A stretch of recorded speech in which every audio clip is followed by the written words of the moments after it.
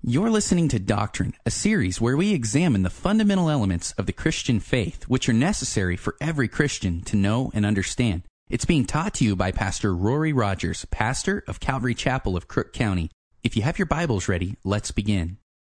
Well, we are on week 10 of our Doctrine series, and this week we are looking at Ecclesiology, Part 2, or the Doctrine of the Church, Part 2. So ecclesiology begs the question, who or what is the church? And an important thing we talked about last week is that the church is the community of all true believers for all time. And if you weren't here last week, I encourage you to get online, download the study. The notes will be up tomorrow for this study.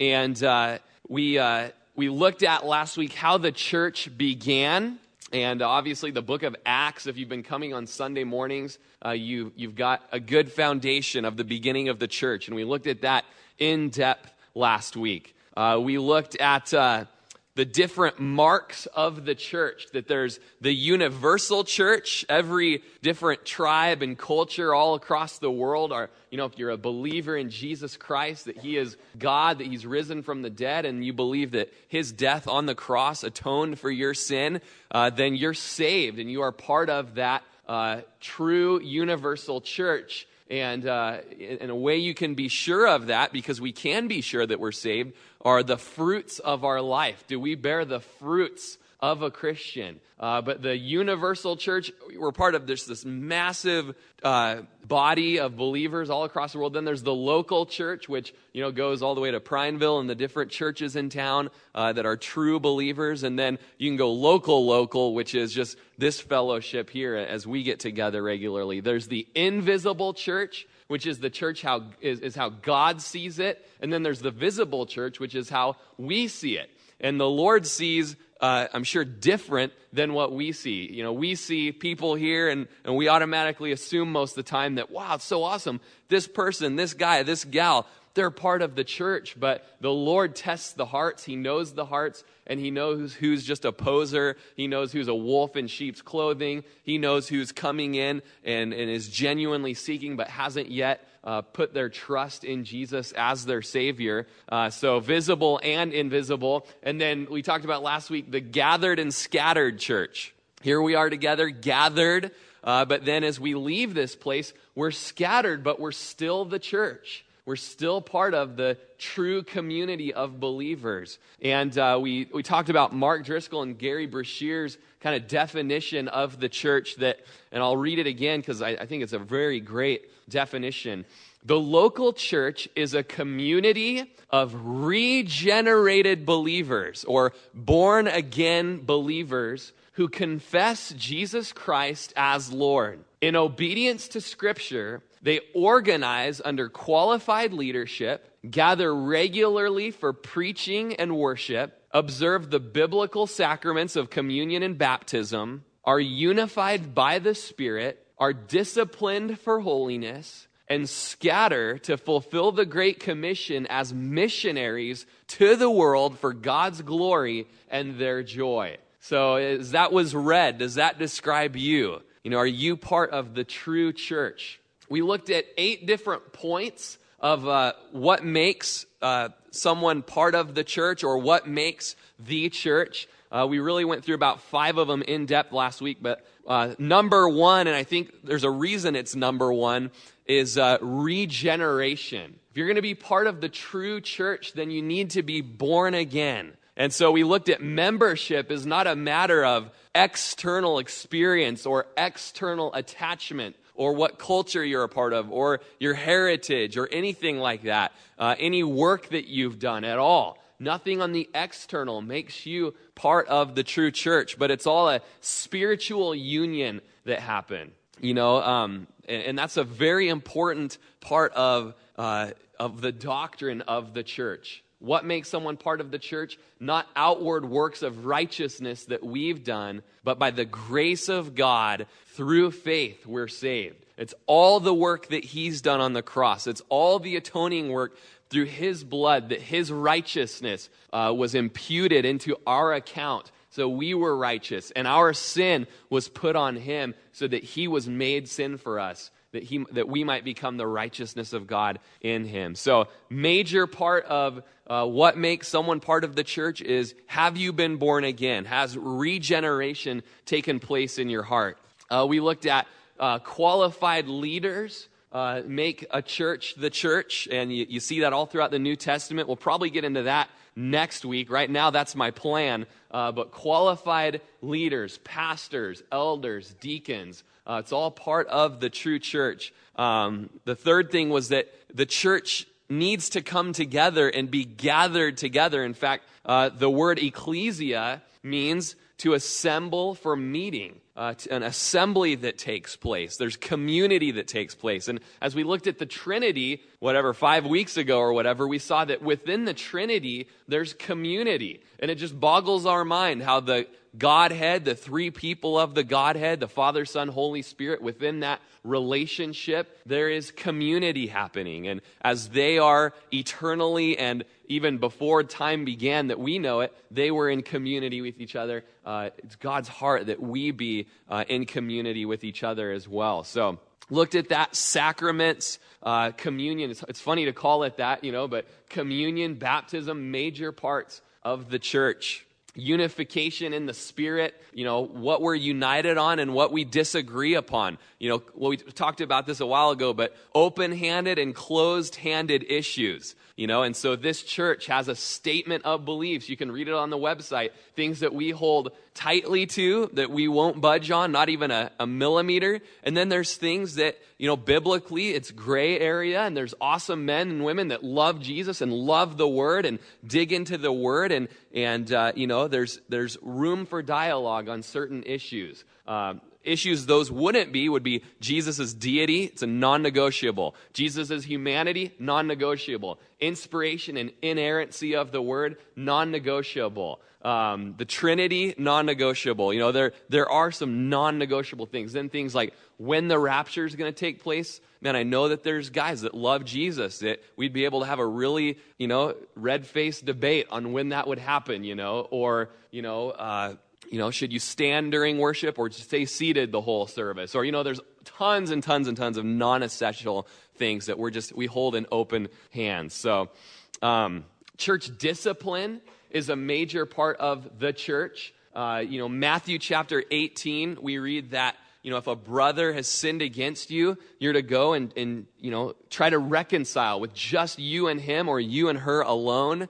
And if they don't hear you, then you take 2 or 3 witnesses with you that every word may be established. And if they still are hard-hearted and biblically you can see that it's sin that they're in, then, you go and you get in the elders of the church and you tell it to the church. And if they won't hear the church, then, you get to 1 Corinthians chapter 5 and deliver such a one who's hardened their heart against the Lord and against the conviction of the Holy Spirit. And we read in 1 Corinthians chapter 5 that you deliver such a one, harsh wording, I know, deliver such a one over to Satan for the destruction of their flesh. But why? That their soul might be saved in the end. And we had a major time with that in the church back in December. We've done a couple different Bible studies, even this year as I've been here, on church discipline. And you can get into a whole study on that online. If you go back to the December era, there's church discipline recorded. But church discipline, just not for the sake of pointing out people's sin and mocking them in front of the community and let's embarrass so-and-so, but for the point of reconciliation. We who are spiritual, or you who are spiritual, if I'm in sin, you come and you restore such a one in the spirit of gentleness, Galatians chapter 6 tells us. But you need to take heed to yourself, lest you be tempted. If you're an alcoholic and you have a buddy that's at the bar, don't go in the bar and try and rescue him, because you yourself are going to be tempted. Get a good group of strong guys, you all hold each other accountable, and go rescue the guy. But then Paul tells Timothy that with elders, you're not to receive an accusation against an elder except for 2 or 3 witnesses. And then you can have a dialogue with that elder about their sin, and then you rebuke that elder in the presence of the other elders that the rest may fear. And so just very important, though, as you look at the book of Numbers, you see, man, we're not to murmur against the church leadership. Not to murmur against leaders, that when you do that, you're murmuring against God, you're complaining against God. And so if you have an issue, just go right to the leader and talk to that leader about it. Let the leader work that out with you. But if you ever hear anything about me or the other elders or another leader, you say, you know what, you need to go talk to them about it. I'm not to receive such a thing except for with 2 or 3 witnesses. And really, Matthew 18 tells us you need to go to to the brother alone and talk with them. And then if he won't hear you, then come get me. I'll come and I'll just be an impartial objector so that I can establish every word. So church discipline, it's a whole Bible study in and of itself. We've already done a few. The 7th mark of the true church is that we would obey the commandment to love one another. And 1 John gets really deep into that if we say that we're in Christ but we hate our brother, we're lying and the truth is not in us. And man, that is just something that's so convicting, that if you hate your brother, if you're harboring bitterness towards your brother, but you say you're a Christian, then man, there really needs to be a check of your heart, a real check of, man, are you in Christ? Because if you're in Christ, the Holy Spirit will be telling you, hey, go deal with this, Matthew 18, according to Matthew chapter 18, so that you can reconcile.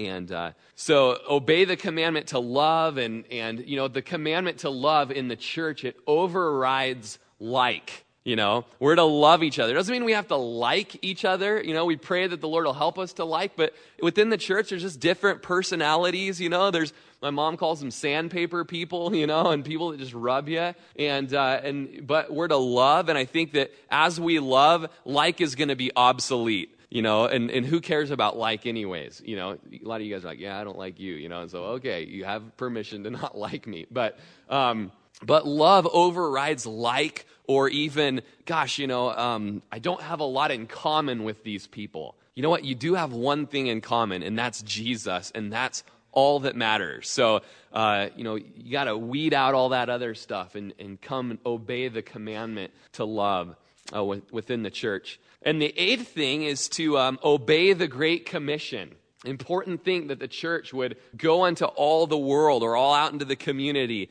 and be witnesses and make disciples. And we're going to look in just a second again at what that means to obey the Great Commission. And so we want to look at tonight some of the major purposes of the church. Major purposes of the church. And I'm going to give you 3 things, okay? Number 1, we're to minister to God. And when we minister to God, that is what we call worship. And the word minister means to serve. That's really what that is. You're serving the Lord and you're worshiping the Lord. The word worship, proskuneo, means to kiss toward. You're serving the Lord with love and adoration and praise. And you can look at Colossians chapter 3:16, and some of you might not know it, but you probably have it memorized, that we're to let the word of Christ dwell in us richly in all wisdom, teaching and admonishing one another with psalms and hymns and spiritual songs, singing with grace in your hearts to the Lord. We're to be singing with grace in our hearts to the Lord. And Ephesians chapter 5 says, make the most of your time by being filled with the Spirit, and then again, singing and making melody in your heart to the Lord. So, number 1, purpose of the church, to worship the Lord, to minister to the Lord. Number 2, we're to minister to the believers. And I like to call that nurture and maturing. We're to nurture to the point of maturing one another. Pouring into one another, that each one of us would grow up to be mature believers. So the church has this obligation, this responsibility to nurture those who are already believers and just build them up in the faith. And you can flip over to Colossians chapter 1, verse 28. Colossians 1:28 says, "Him we preach, warning every man and teaching every man in all wisdom, that we may present every man perfect in Christ Jesus." So something that happens, the desire of a servant of the Lord, of a minister of the Lord, and we're all ministers. We're all called to be ministers in one way or another, is that, we preach and we warn every man so that we can present them perfect before the Lord. We want to see that sanctification process just be completed in a person as much as possible on this side of eternity. And then in Ephesians chapter 4, verse 11, if you haven't been turning to the other references, at least turn to this one. So this is what we feel is really the vision, or better put, the revelation of God's heart for this church. In Ephesians 4:11, He gave some to be apostles, some prophets, some evangelists, and some pastors and teachers. And here's why. For the equipping of the saints, or the edifying or the building up of the saints for the work of the ministry, for the edifying of the body of Christ, till we all come to the unity of the faith and of the knowledge of the Son of God, to a perfect man, to the measure of the stature of the fullness of Christ. Does that explain you yet? Doesn't explain me. Unity of the faith and the knowledge of the Son of God, a perfect man, to the measure of the stature of the fullness of Christ. Verse 14, that we should no longer be children, tossed to and fro and carried about with every wind of doctrine by the trickery of men, in the cunning craftiness of deceitful plotting, but speaking the truth in love, that we may grow up in all things into Him who is the head, Christ. So this maturing, this edification that takes place in the believers, that's our heart as a church, that happen here. And it's not going to happen if only Rory is ministering, if only Rory is trying to edify and build up, or even the other four elders, it's just not going to happen. Every single one of us, the whole reason for a pastor is to equip you and give you guys the tools that you can go out and make disciples and teach faithful men, like Paul tells Timothy in 2 Timothy 2, go out and teach faithful men who will go out and teach faithful men who will go out and teach faithful men. It's the pay it forward concept. 10 men doing the work of one rather than one man doing the work of 10. So we minister to God in the church through worship. We minister to each other to nurture and mature each other. And then thirdly, we minister to the world through evangelism and through mercy. And if you could flip over to Matthew chapter 28, we'll just look at the Great Commission. We recently did an in-depth study on the Great Commission when we were finishing the Gospel of Luke. But the commission, or the charge that we're given in Matthew 28, verse 16, is that we're to be witnesses and that there's work to do. Now that we're saved, it's not to sit around on our lazy boy and, see what's the latest flick on Netflix, but now that we're saved, we have a mission. And remember last week, a couple Sundays ago, we looked at the Holy Spirit is a mission-minded spirit. Therefore, the Spirit-filled church is a mission-minded church. And you can just look there, and let's look at verse 18. Jesus came and spoke to them, saying, all authority has been given to me in heaven and earth. Go therefore and make disciples of all the nations, baptizing them in the name of the Father, the Son, the Holy Spirit, teaching them to observe all the things that I've commanded you. And lo, I'm with you always, even to the end of the age. And back in verse 16, you read that the 11 disciples went to Galilee. They saw Jesus risen, and when they saw him, they worshiped him, but some doubted. And so the context is, after the resurrection, really an exciting time, but when they saw Jesus in his resurrected state, a lot of these disciples, maybe they doubted, am I really seeing Jesus alive? Is this really happening? Quite possibly that's what happened, but I think that knowing what they'd just been through, denying Jesus, forsaking him in the garden, I think they're really wondering, am I useful at all to this man's cause? I mean, look at what he's done, laid in his life down, shedding his blood, rising from the dead. Look what I've done, denied him, ran off in the garden, denied him 3 times, forsook him, wasn't there for him. Am I worth anything? Am I useful at all for the cause or for the ministry?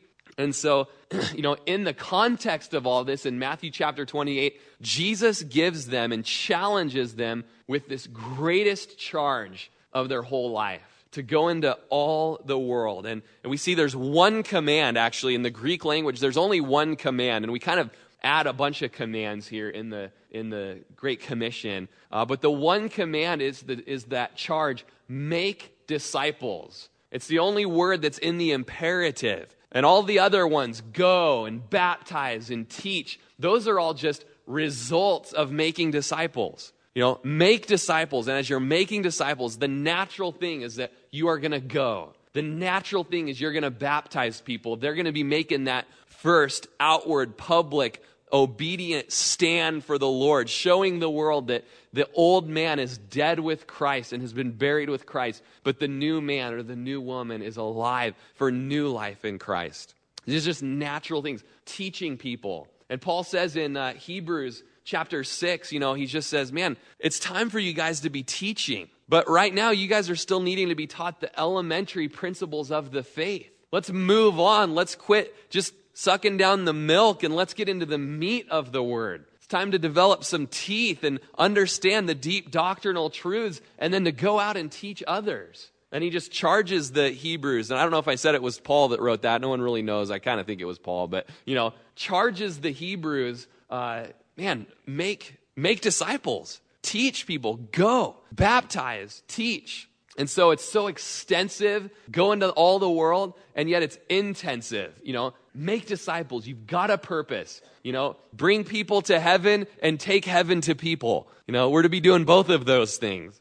And so there's a neat process there that it's as we go. In Romans chapter 10, verse 11, how are they to believe unless they've heard? And how are they to hear unless someone tells them? And how's someone going to tell them unless someone's sent?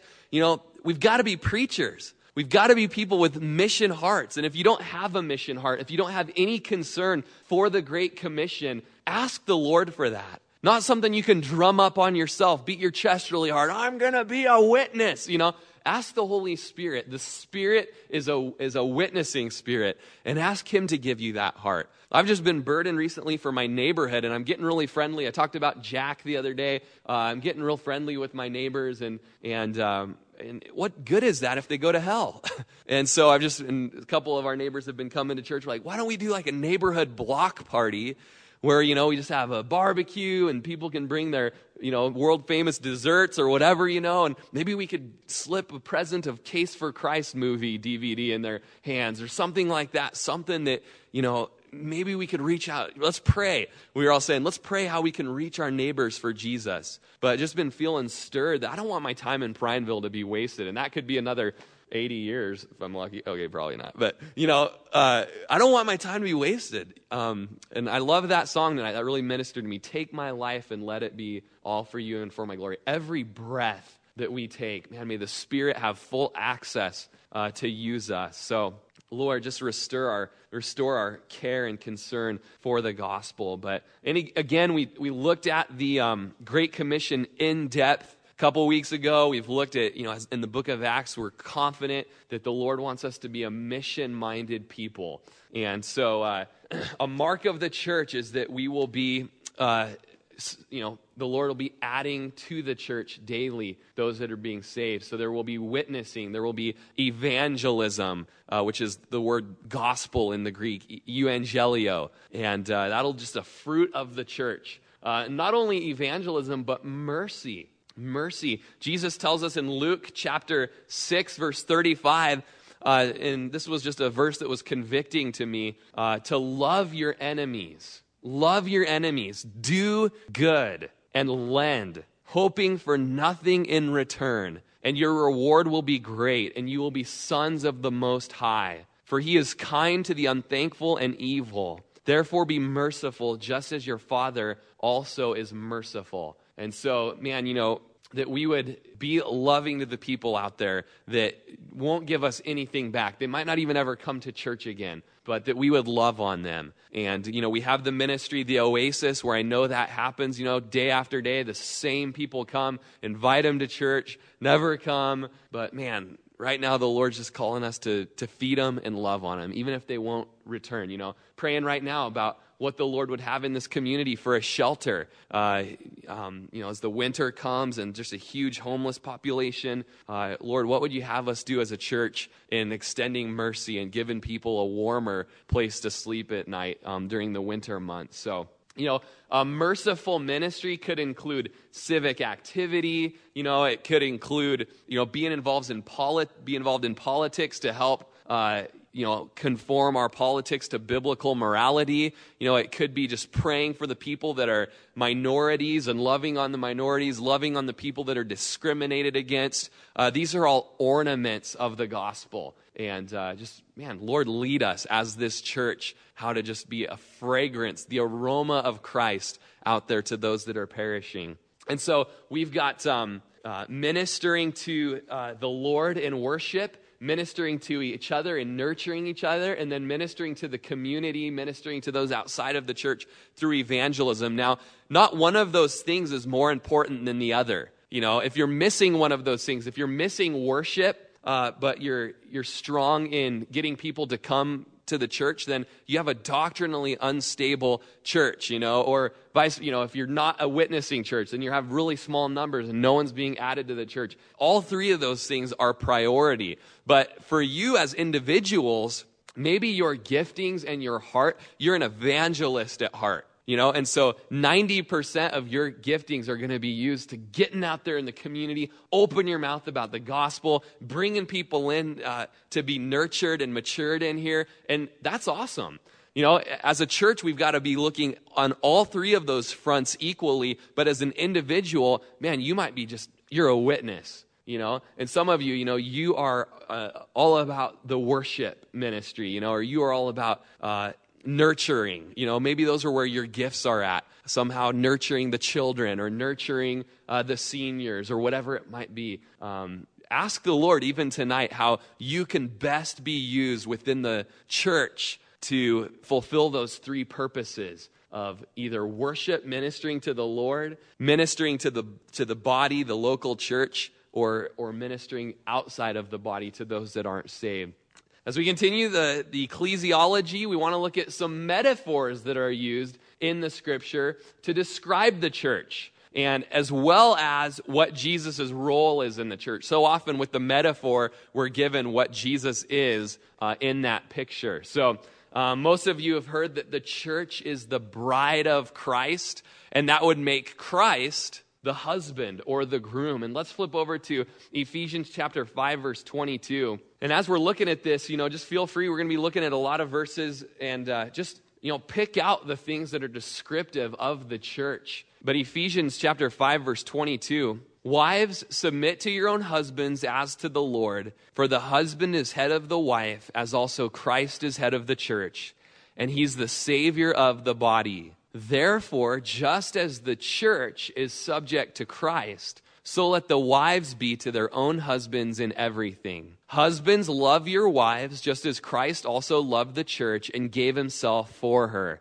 that he might sanctify and cleanse her with the washing of water by the word, that he might present her to himself a glorious church, not having spot or wrinkle or any such thing, but that she should be holy and without blemish. So husbands ought to love their own wives as their own bodies. He who loves his wife loves himself. For no one ever hated his own flesh, but nourishes and cherishes it, just as the Lord does with the church. For we are members of his body, of his flesh, and of his bones. For this reason, a man shall leave his father and mother and be joined to his wife, and the two shall become one. This is a great mystery, but I speak concerning Christ and the church. And so that whole section of Ephesians just dedicated to husbands and wives and the submission and submitting to one another in love and the giving of oneself to each other and the serving that takes place and the nurturing that takes place.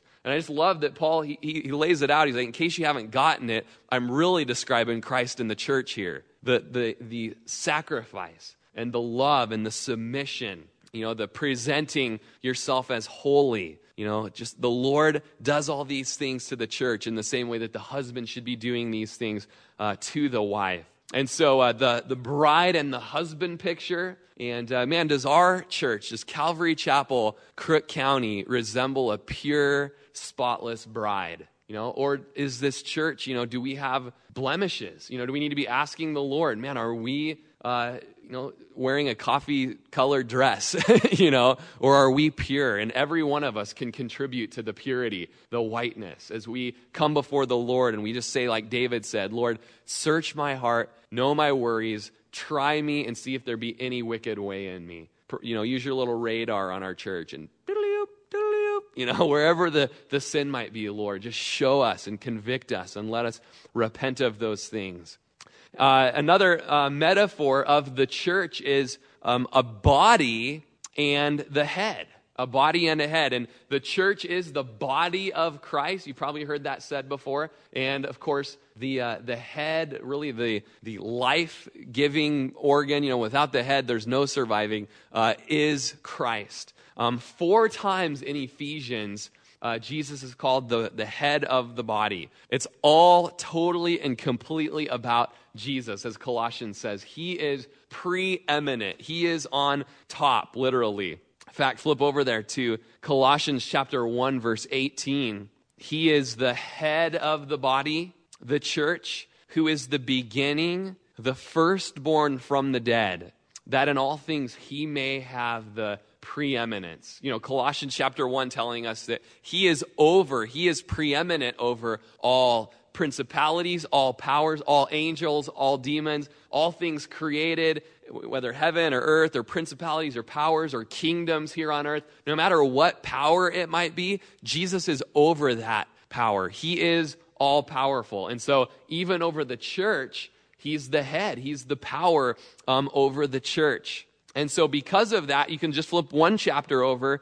Colossians chapter 2, verse 8. Happened to have been in Colossians 2 this morning in my quiet time, and this is just a verse that really I stopped and meditated upon. It says, beware lest anyone cheat you through philosophy and empty deceit, according to the traditions of men, according to the basic principles of the world, and not according to Christ. And how the world is out to cheat us through these worldly philosophies. And so often the church goes to combat against these empty philosophies with empty philosophy. Having some kind of debate or something like that that's just, really a lot of times it's powerless. Let's just bring out the book. Let's bring out the word. Let's let the word be unleashed like a pit bull, and let everything come under Christ, the head. Martin Lloyd-Jones said, if I can preach to myself, I think I can preach to others. And I say that because, man, if I'm going to be able to preach to you, then I've got to come to the Word. I've got to submit myself to the Word. I've got to submit myself to Jesus because He is the head, and I can't submit myself to philosophies of the world, no matter how great they might sound. You'll just be led astray. We got to come back to the book. We've got to come back to the inspired Word of God, which is all authority over us in things pertaining to life and things pertaining to godliness. And John Stott, an English theologian, said, it's very easy to be an unfaithful steward. And there are many of them in the church today, rejecting the Word of God, neglecting to study it, conscientiously not relating it to the real world outside, manipulating it to mean it whatever they want it to mean, selecting from it what they'd like, and discarding from it what they don't like, contradicting its plain teaching, and substituting for it their own threadbare speculation, and now even flagrantly disobeying its ethical teachings. No wonder the church languishes. No wonder the church is sick in so many parts, because it is so cavalier in its attitude to the Word of God. The Word of God is so important because it reveals to us who Jesus is, His character. Instead of getting the little bracelet that says WWJD, and so you ask the person, WWJD, what would Jesus do? And they say, I don't really know. I was hoping you'd tell me. And you tell them, let's look to the Word. Let's see what Jesus would do. Let's observe His character. Let's see His heart. Let's examine His life. And I just bring all this up because so much of the body is disconnected from the head. And one of the major reasons why is they're not teaching the Word. People don't even need to bring their Bibles to churches anymore. And that's scary and dangerous. Bring your Bibles to this church. We'll always open them up. You'll get really good at flipping around, that's for sure. But in a person's life, whenever there's malformation between the head and the rest of the body, you've got problems. And I know this firsthand. 9 years ago yesterday, my dad passed away from a stroke. And for about 4 months, I spent every day by his side. And, it was just crazy meditating and thinking about it yesterday and today, just because I remember what my dad's body was like when there was a malfunction between the head and his body. He had had a major bleed, and we didn't know a bleed, a stroke, a hemorrhage in his brain that we didn't know until years later it was a sign of an aggressive brain cancer that he had had. I didn't know until about 3 years after he'd passed away. But my dad, he was a cowboy, a rancher, 3-time high school state champion wrestler, wrestled for Washington State, just this buff guy. He had 3 other brothers, and he was the most in shape out of all of them. And I just always oh, my dad, he's so awesome, And then to see what happens when you're disconnected, there's something unhealthy between the head and the body, to see what happens to the body, it's a great picture of the church. You're unable to move properly. And my dad, his whole left side of his body was paralyzed when he first had his first stroke, and couldn't move his hand at all. He'd have to pick it up. Couldn't move his left leg, whole left side of his face, droopy, unable to speak. His words were all jumbled. And, people that have those problems, they also get easily frustrated because they know what they want to do, but they're unable to do it. And I just so remember occupational therapy, and my dad would just say, I'm telling my left hand to move, but it's not moving. Telling my left leg to move, but it's not moving. He would just get so frustrated. And I just cannot imagine the frustration of your whole life, having that communication and then to not have it. Totally frustrating. Even the simplest task is done clumsily. Just dragging his foot, unable to eat, and, it's just a picture of the church. If we're disconnected from the head, all these things happen. We're not able to move. Anything we do, it's clumsy. We feel awkward when we're in fellowship because we're disconnected from the head. We're frustrated because we know what we want to do, but we're not able to do it. There's difficulty with people that have that malfunction. There's difficulty in communicating because they have impaired speech, or maybe they're not able to speak at all. And again, when there's disconnect between the body, it's just there's either no communication or you're not able to communicate if the head is disconnected from the body. And finally, people that have those conditions, they're frequently tired out and unable to do the simplest task without just burning out. But man, when you're connected to that head, and that head is Christ and he is healthy, man, he gives you energy, he gives you strength, he gives you such power. And looking at all that and just remembering all that, there's never an okay explanation to be disconnected from the head. Never. Is there in your life an okay? I mean, hey, you're the headless horseman. You got your head in your hand, Oh, well, whatever, no good explanation. You would be dead. And so spiritually, the only explanation in disconnect from the head that is causing frustration in your life and other people's life, it's causing a lack of communication. It's causing a lack of being able to do the most simple spiritual task. The only explanation for that dislocation from the head is sin. That's the only explanation. There's no excuse. And so the only way to counter that is to repent from that sin, to turn away from that sin. And to go back to the doctrine of sin just a little bit, sin is not just one deed, but it's a mindset, it's a lifestyle, it's a state of being. It's your mentality. One of the words for sin in the Greek is hamartia, which means to miss the mark, and it's an old archery term. If you were to pull your bow and arrow back and let that arrow go, and you did anything but hit the bullseye, the judges would say, sin, missed the mark. And Romans tells us that all of us have missed the mark and fallen short of the glory of God. Even if you're almost there, you still miss the mark. Every one of us have. Some of us are, way off over killing the judge with our arrow. But, we miss the mark. Another word for sin is hamaria, and it means, is parabasis, and it means to step across the line. There was a line and you crossed it, and I'm usually the guy to cross the line. I'm the guy that crosses the line. You crossed the line, right? I'm sorry, Lord.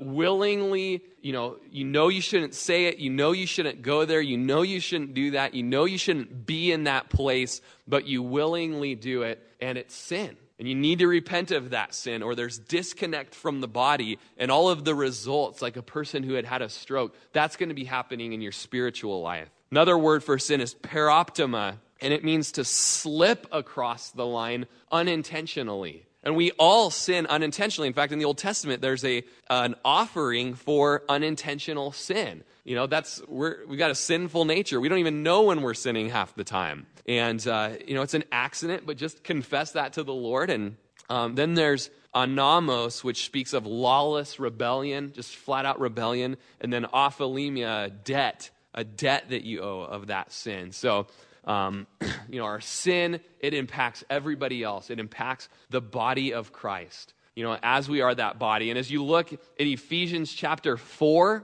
we're going to look even more at the body. And as you're flipping there, if we're in sin and if we're disconnected from the head, there's going to be all of that paralysis. There's going to be all of that frustration. There's going to be all of that inability to do anything effectively for the Lord. And, the power, I believe, the power that our church is going to be able to work in Prineville is directly related to each person's connection to the head. If we are recognizing our sin and we're confessing it and we're repenting of it and we're being cleansed of that and we're just constantly connected to that head, man, there's going to be such power. But if 4 or 5 or 100 or 150 of us are not connected to the head, there's going to be a lack of power, and we're going to be noticing it in our church and in our outreach to the community. And so, man, if I could just plead with you, join me in just asking the Lord to seek us in any way that there's a disconnect from the head so that we can be all out useful and all out powerful for him. But in Ephesians chapter 4, verse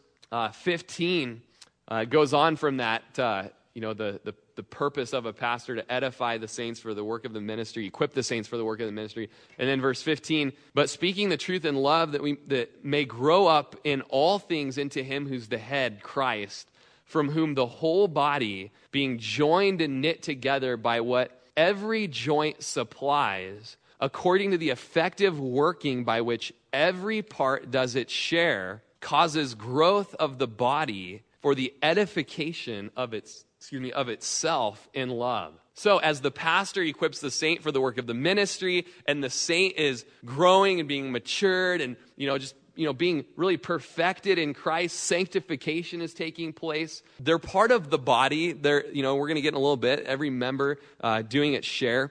There's an effective work that happens. And you might be, as we look at 1 Corinthians 12 in just a second, you might be, a thumb. And the body would be just so hard to operate. Things would be so hard to do if we didn't have our thumbs. Or you might be an eyelash. Man, we need our eyelashes. They keep the dust from going in. You might be the medulla oblongata, and you help the body throw up and sneeze and cough, and, you're kind of irritating, No, I'm kidding. I didn't even mean that the way that it came out. But seriously, if the Holy Spirit's convicting you right now, no. You might be the medulla oblongata, this tiny little part of the brain that just is so important, or a gland that just causes growth. You might be a toe or that little tiny pinky toe, and who needs the pinky toe, really? That's all I am in the body. We need you. The body needs you for balance, and if you get cut off, we feel the pain, we feel the imbalance. We need you to be just that complete body. But notice there's so much to underline, there's so much to just pull out here, that every part does its share. And there's a lie within the church in that, we are to use our gifts outside the body. And I use my gifts outside the body. That might be where the Lord's directing you, but we still need at least a percentage of your gifts inside the body. We need you to be ministering to the saints and discipling and encouraging and, pouring out. And there's so many different ways to minister. Every one of us needs to do our share in the body. And then it's for the edification of itself. You might just note that. Where does the edification take place? When every part is doing its share, every member of the body just totally functioning the way the Lord designed to function. There's total communication going between the head, which is Christ, and the rest of the body. Man, we're built up, we're edified. So our gifts are to be used to edify the body. 1 Corinthians chapter 12, let's flip over there, verse 4. And while Christ is the head, in 1 Corinthians chapter 12, really the metaphor here is the whole body is a picture of the church. And Christ is actually outside the body in this metaphor. We see that some of us are eyes, some of us are ears or whatever, parts of the head there. But in verse 4, there's diversities of gifts, but the same Spirit. There's differences of ministries, but the same Lord. And there are diversities of activities, but it is the same God who works all in all. But the manifestation of the Spirit is given to each one for the profit of all. And so we're talking about the gifts of the Spirit here. We're going to get into a list real quick. But the manifestation, the gifts of the Spirit, they're given as the Lord wants to give them for the profit of the church, for the edification of the church. 1 Corinthians chapter 14, really drives that home, that it's for the edification of the church that we're to seek to excel in our gifts. And so to get in there, verse 8, for to one is given the word of wisdom through the Spirit, to another the word of knowledge through the same Spirit, to another faith by the same Spirit, to another gifts of healings by the same Spirit, to another the working of miracles, to another prophecy, to another discerning of spirits, to another different kinds of tongues, to another the interpretation of tongues. But one and the same Spirit works all these things, distributing to each one individually as he wills. For as the body is one and has many members, but all the members of that one body being many are one body, so also is Christ. For by one Spirit we were all baptized into one body, whether Jews or Greeks, slaves or free, and have all been made to drink into one Spirit. For in fact, the body is not one member, but many. And I remember teaching this to the high school kids, at the park one year. And we just had a barbecue, and there was a hot dog sitting there on a kid's plate as I'm teaching. I was like, if we were all one member of the body, we would just look like a hot dog, just cylindrical and, no function really, but just to eat, but no, the Lord likens us to just a strong, functional, useful, intelligent, engineering. We've just got so many abilities. Of course, we'd all like to have more hands, am I right? More arms to be able to accomplish more. But the Lord in his wisdom created us with 2 arms so that we would only do what he wants us to do. But man, the body, it's so complex and so beautiful. And I am no human science teacher, or, Chad here's got all of his anatomy taken care of for his EMT stuff. I don't really know the anatomy very well. But man, the body is so complex, and the cell and all the structure, it all glorifies God in a radical way. The cell being that little factory, so complex and such a tiny little thing. And, the body is not one member, but so many different parts of the body. If the foot should say, because I'm not a hand, am I not of the body? Is it therefore not of the body? If the ear should say, because I'm not an eye, am I not of the body? Is it therefore not of the body? If the whole body were an eye, where would be the hearing? If the whole were hearing, where would be the smelling? But now God has set the members, each one of them, in the body just as he pleased. And if they were all one member, where would the body be? We just look like a hot dog. But now indeed there are many members, yet one body. And the eye cannot say to the hand, I have no need of you, nor again the head to the feet, I have no need of you. No, much rather, those members of the body which seem to be weaker are necessary. Those members of the body which we think to be less honorable, on these we bestow greater honor. And just reading about the pituitary gland today, in the brain, it's the size of a pea. And 0.5, half a gram is how much it weighs. And yet so much of the growth hormone it produces, and there's all these different hormones, and it just really helps all of the other glands in the body function properly. And yet it's just the size of a pea. How important is that? Some of you're like the pituitary gland. Don't feel insignificant because you're small. You've got a radical part to play in this church.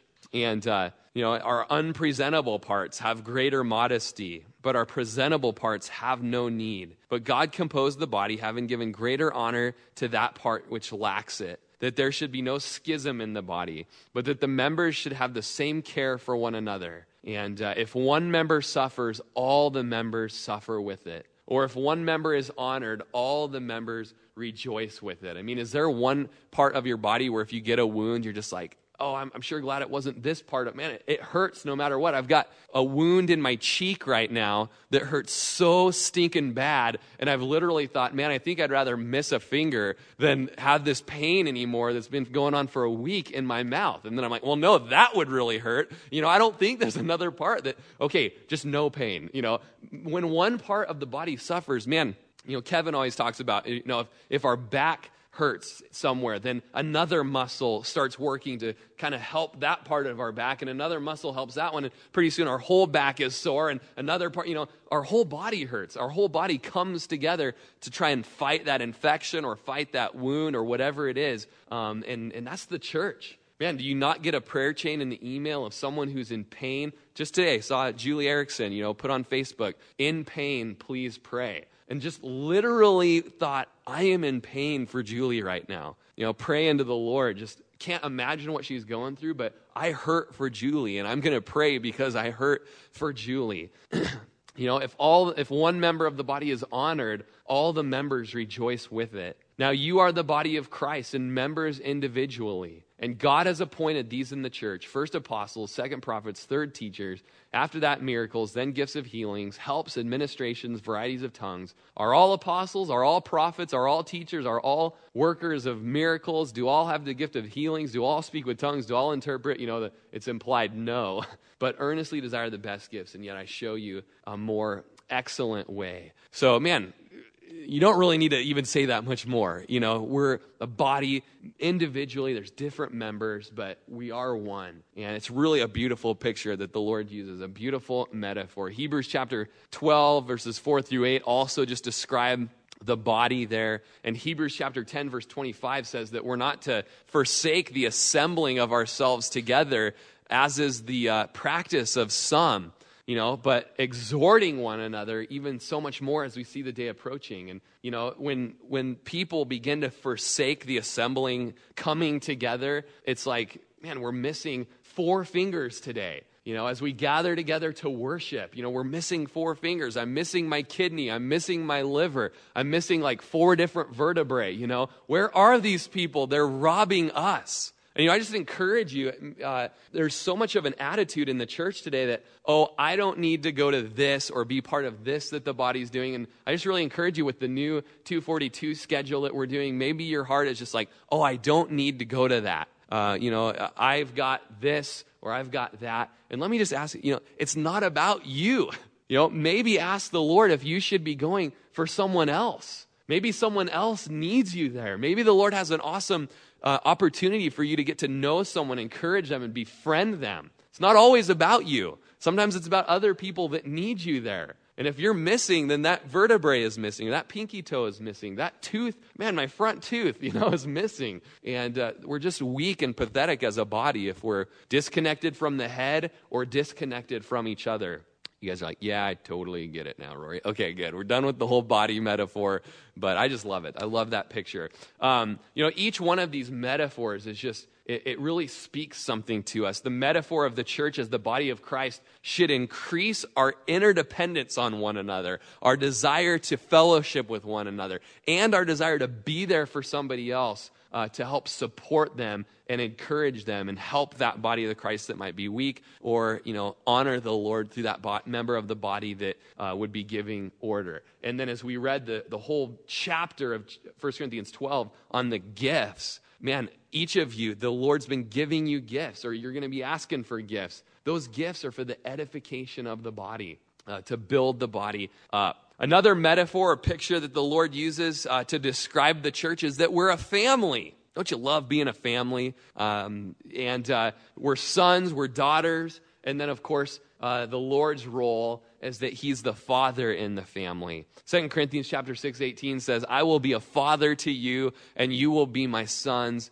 and my daughters, says the Lord Almighty. And so this metaphor of us being a family just encourages love and encourages fellowship with one another. It encourages the sharing of all that we are with one another. And man, I just really sense that with some of you, that just some of you are just so close to me, closer than some of my own blood, relatives, and something only the Spirit of the Lord can do, certainly. Another metaphor is that we are the branches and he is the vine. We're the branches, he's the vine, John chapter 15. Or another picture in Romans chapter 11 is that we as Gentiles have been grafted in to an olive tree. And the church is a picture of this olive tree. My mom gave bone marrow to my Aunt Pam a couple years ago. My Aunt Pam had leukemia, and my mom donated bone marrow. And so as a present to my mom, my uncle got her a fruit tree that had like 3 or 4 different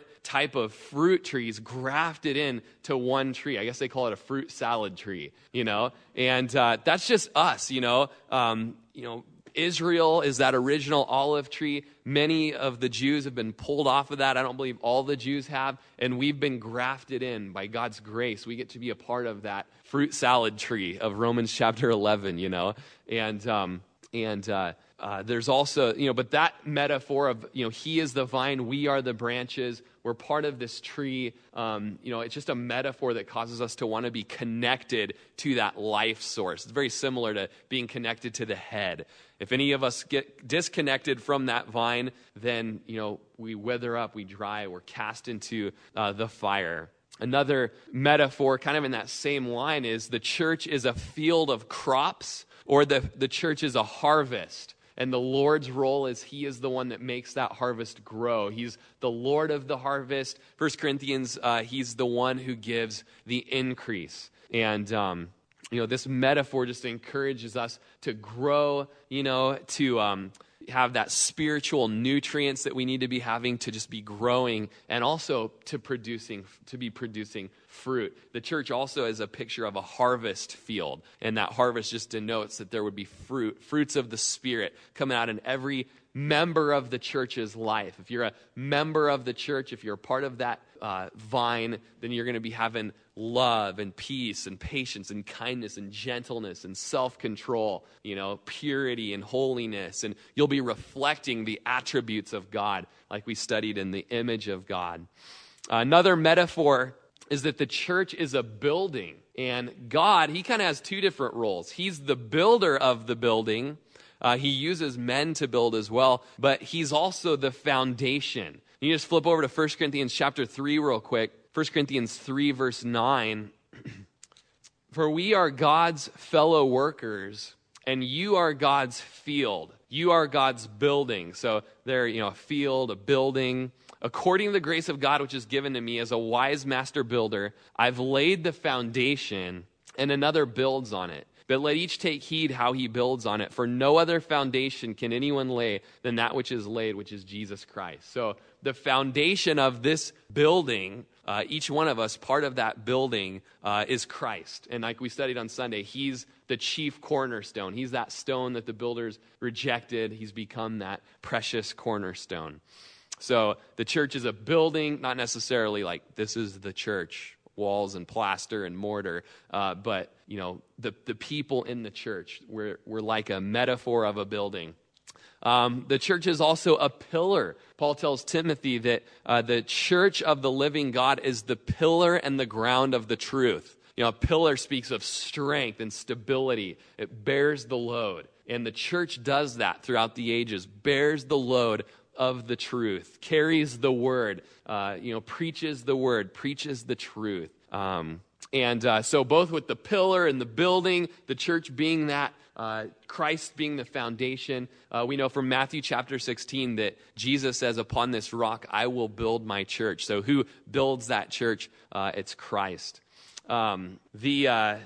Another metaphor would be that we're like a temple in 1 Peter chapter 2, verses 4 through 8. We're a temple, and I love this picture. We're a temple made up of living stones. And I just love that because I just picture little rocks with faces on them, put in there, and, Don Chaffee-shaped rocks, Chad Carpenter-shaped rocks, and, Danielle Wales-shaped rocks, and their faces, their voices, this temple being built made out of living stones to compile this place of worship for the Lord. And it says there in 1 Peter 2, verses 4 through 8, we're to coming to him as to a living stone. So he's a living stone, rejected by men, but chosen by God and precious. And then Peter says, but you also are living stones. You're being built up a spiritual house, a holy priesthood. So that's another thing that the church is. We're holy priests, offering up, as it says there, spiritual sacrifices acceptable to God through Jesus Christ.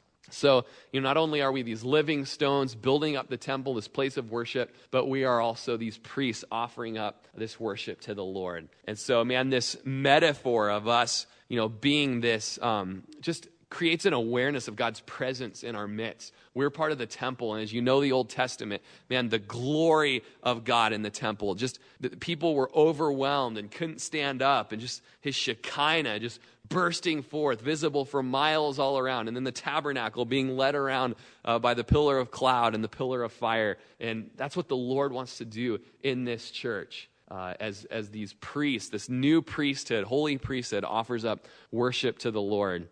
And then finally, metaphor, and you might be able to think of some more in your own time, but being part of a flock, being one sheep in the midst of a flock. And of course, his role in that would be that he's the shepherd. In John chapter 10, he's the shepherd, and his sheep know his voice. 1 Peter I believe it's chapter 5, Jesus is the chief shepherd.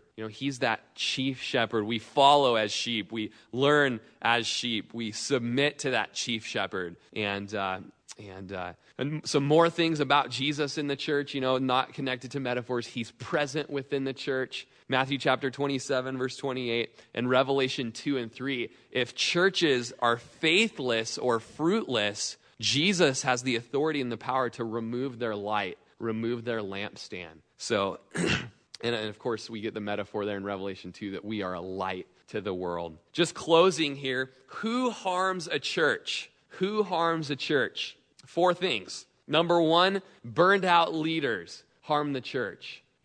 Just leaders that are pouring so much of themselves out that man, it's just crazy as I'm reading 50 people every Christian should know and listening to other teachers. Just, man, the stress that pastors often have, and I'm not saying this for pity at all because, man, the Lord's been so gracious to me. But a lot of the stress, pastors at the age of 30, 32, 35, I mean, they're at the end of themselves, and pastors can die so young, pouring themselves out, and just those burnt out leaders so often, it's an opportunity for the flesh, and so many burnout pastors just fall into sin, and so that's such an area that harms the church. Another thing that harms the church are false teachers. In 2 Peter chapter 2, verse 1, Peter says, there are false prophets among the people, even as there will be false teachers among you who will secretly bring in destructive heresies, even denying the Lord who bought them, and will bring them on themselves swift destruction. So false teachers come in with other messages. That verse doesn't mean that. Here, let me just tell you what else, and adding to the word, taking away from the word. Man, you guys got to be intelligent people knowing this book so that you can sense when there's counterfeit doctrines out there. Again in 2 Peter, and really the theme of 2 Peter is just watch out for these animals, these false teachers, these wolves. In 2 Peter 2:18, they will speak great swelling words of emptiness. They allure through the lusts of the flesh, through lewdness, the ones who've actually escaped from those who live in error. So false teachers, they can even just bring an utter perversion, and because people want their ears tickled or they want to follow their flesh and what feels good rather than what truth states, they're going to follow after those things, and that harms the church. In Romans 16:17, it says, now I urge you, brethren, note those who cause divisions and offenses contrary to the doctrine which you learned, and avoid them. And so, man, when we see people teaching things that are unbiblical, you want to note them and you want to avoid them. And I've been told, Rory, just don't mention guys' names that are heretics, or don't point them out. We don't need to point them out. Are you kidding me? I'm a shepherd and I'm protecting my sheep, and I'm going to let them know where the wolves are. I want to protect you guys. I don't want you being led astray. And so along with false teachers are those wolves. And wolves attack the shepherd and then try to take the sheep away. So watch out for the wolves. Sometimes wolves just think they're misunderstood shepherds. And so again, the wolves will come in and they'll have a complaint against the pastor or against the leadership, and, murmuring and complaining and trying to get you away from the leadership, get you out there away from the flock so that they can pick you off. And man, just be so wise as serpents, gentle as doves. And finally, the consumer Christian. The consumer Christian is somebody who hurts the church. Consumer Christians are takers. People who are takers but never give, never serve, download messages from the website but never show up, have needs but don't give any money or contribute any of their resources, their time, never give prayer, never give anything that they are, but they're always just taker. They've got 3 or 4 different churches that they go to, and they show up and they drain you and they take your everything of you, but they never give. And that's just something that is so a part of the church today. It's like, man, pick a church, fellowship there, and wait it out. Grow, get to know the people. So consumer Christians, they can be very damaging. And so that's just a little bit more of ecclesiology, purposes of the church, that what are we to do? Minister to the Lord in worship, minister to the body, minister to the local church in nurturing and maturing. And then we're to minister to the community through evangelizing, taking the gospel out there and showing mercy to people. Then all the metaphors that we looked at of the church, pictures that just very richly show us how we're to be functioning, how we're to be acting, how to be loving on each other, and then things that harm the church. And so, man, may the Lord just make us vigilant in these last days, to be protecting each other, protecting our shepherds, and even watching out for ourselves, examining ourselves daily. You've been listening to Pastor Rory Rodgers, pastor of Calvary Chapel of Crook County, located in Prineville, Oregon. For more information about Calvary Chapel or to contribute to this ministry, you can go to our website, www.calvarycrookcounty.com, or you can write to us at P.O. Box 378, Prineville, Oregon 97754. Thanks again for listening, and God bless.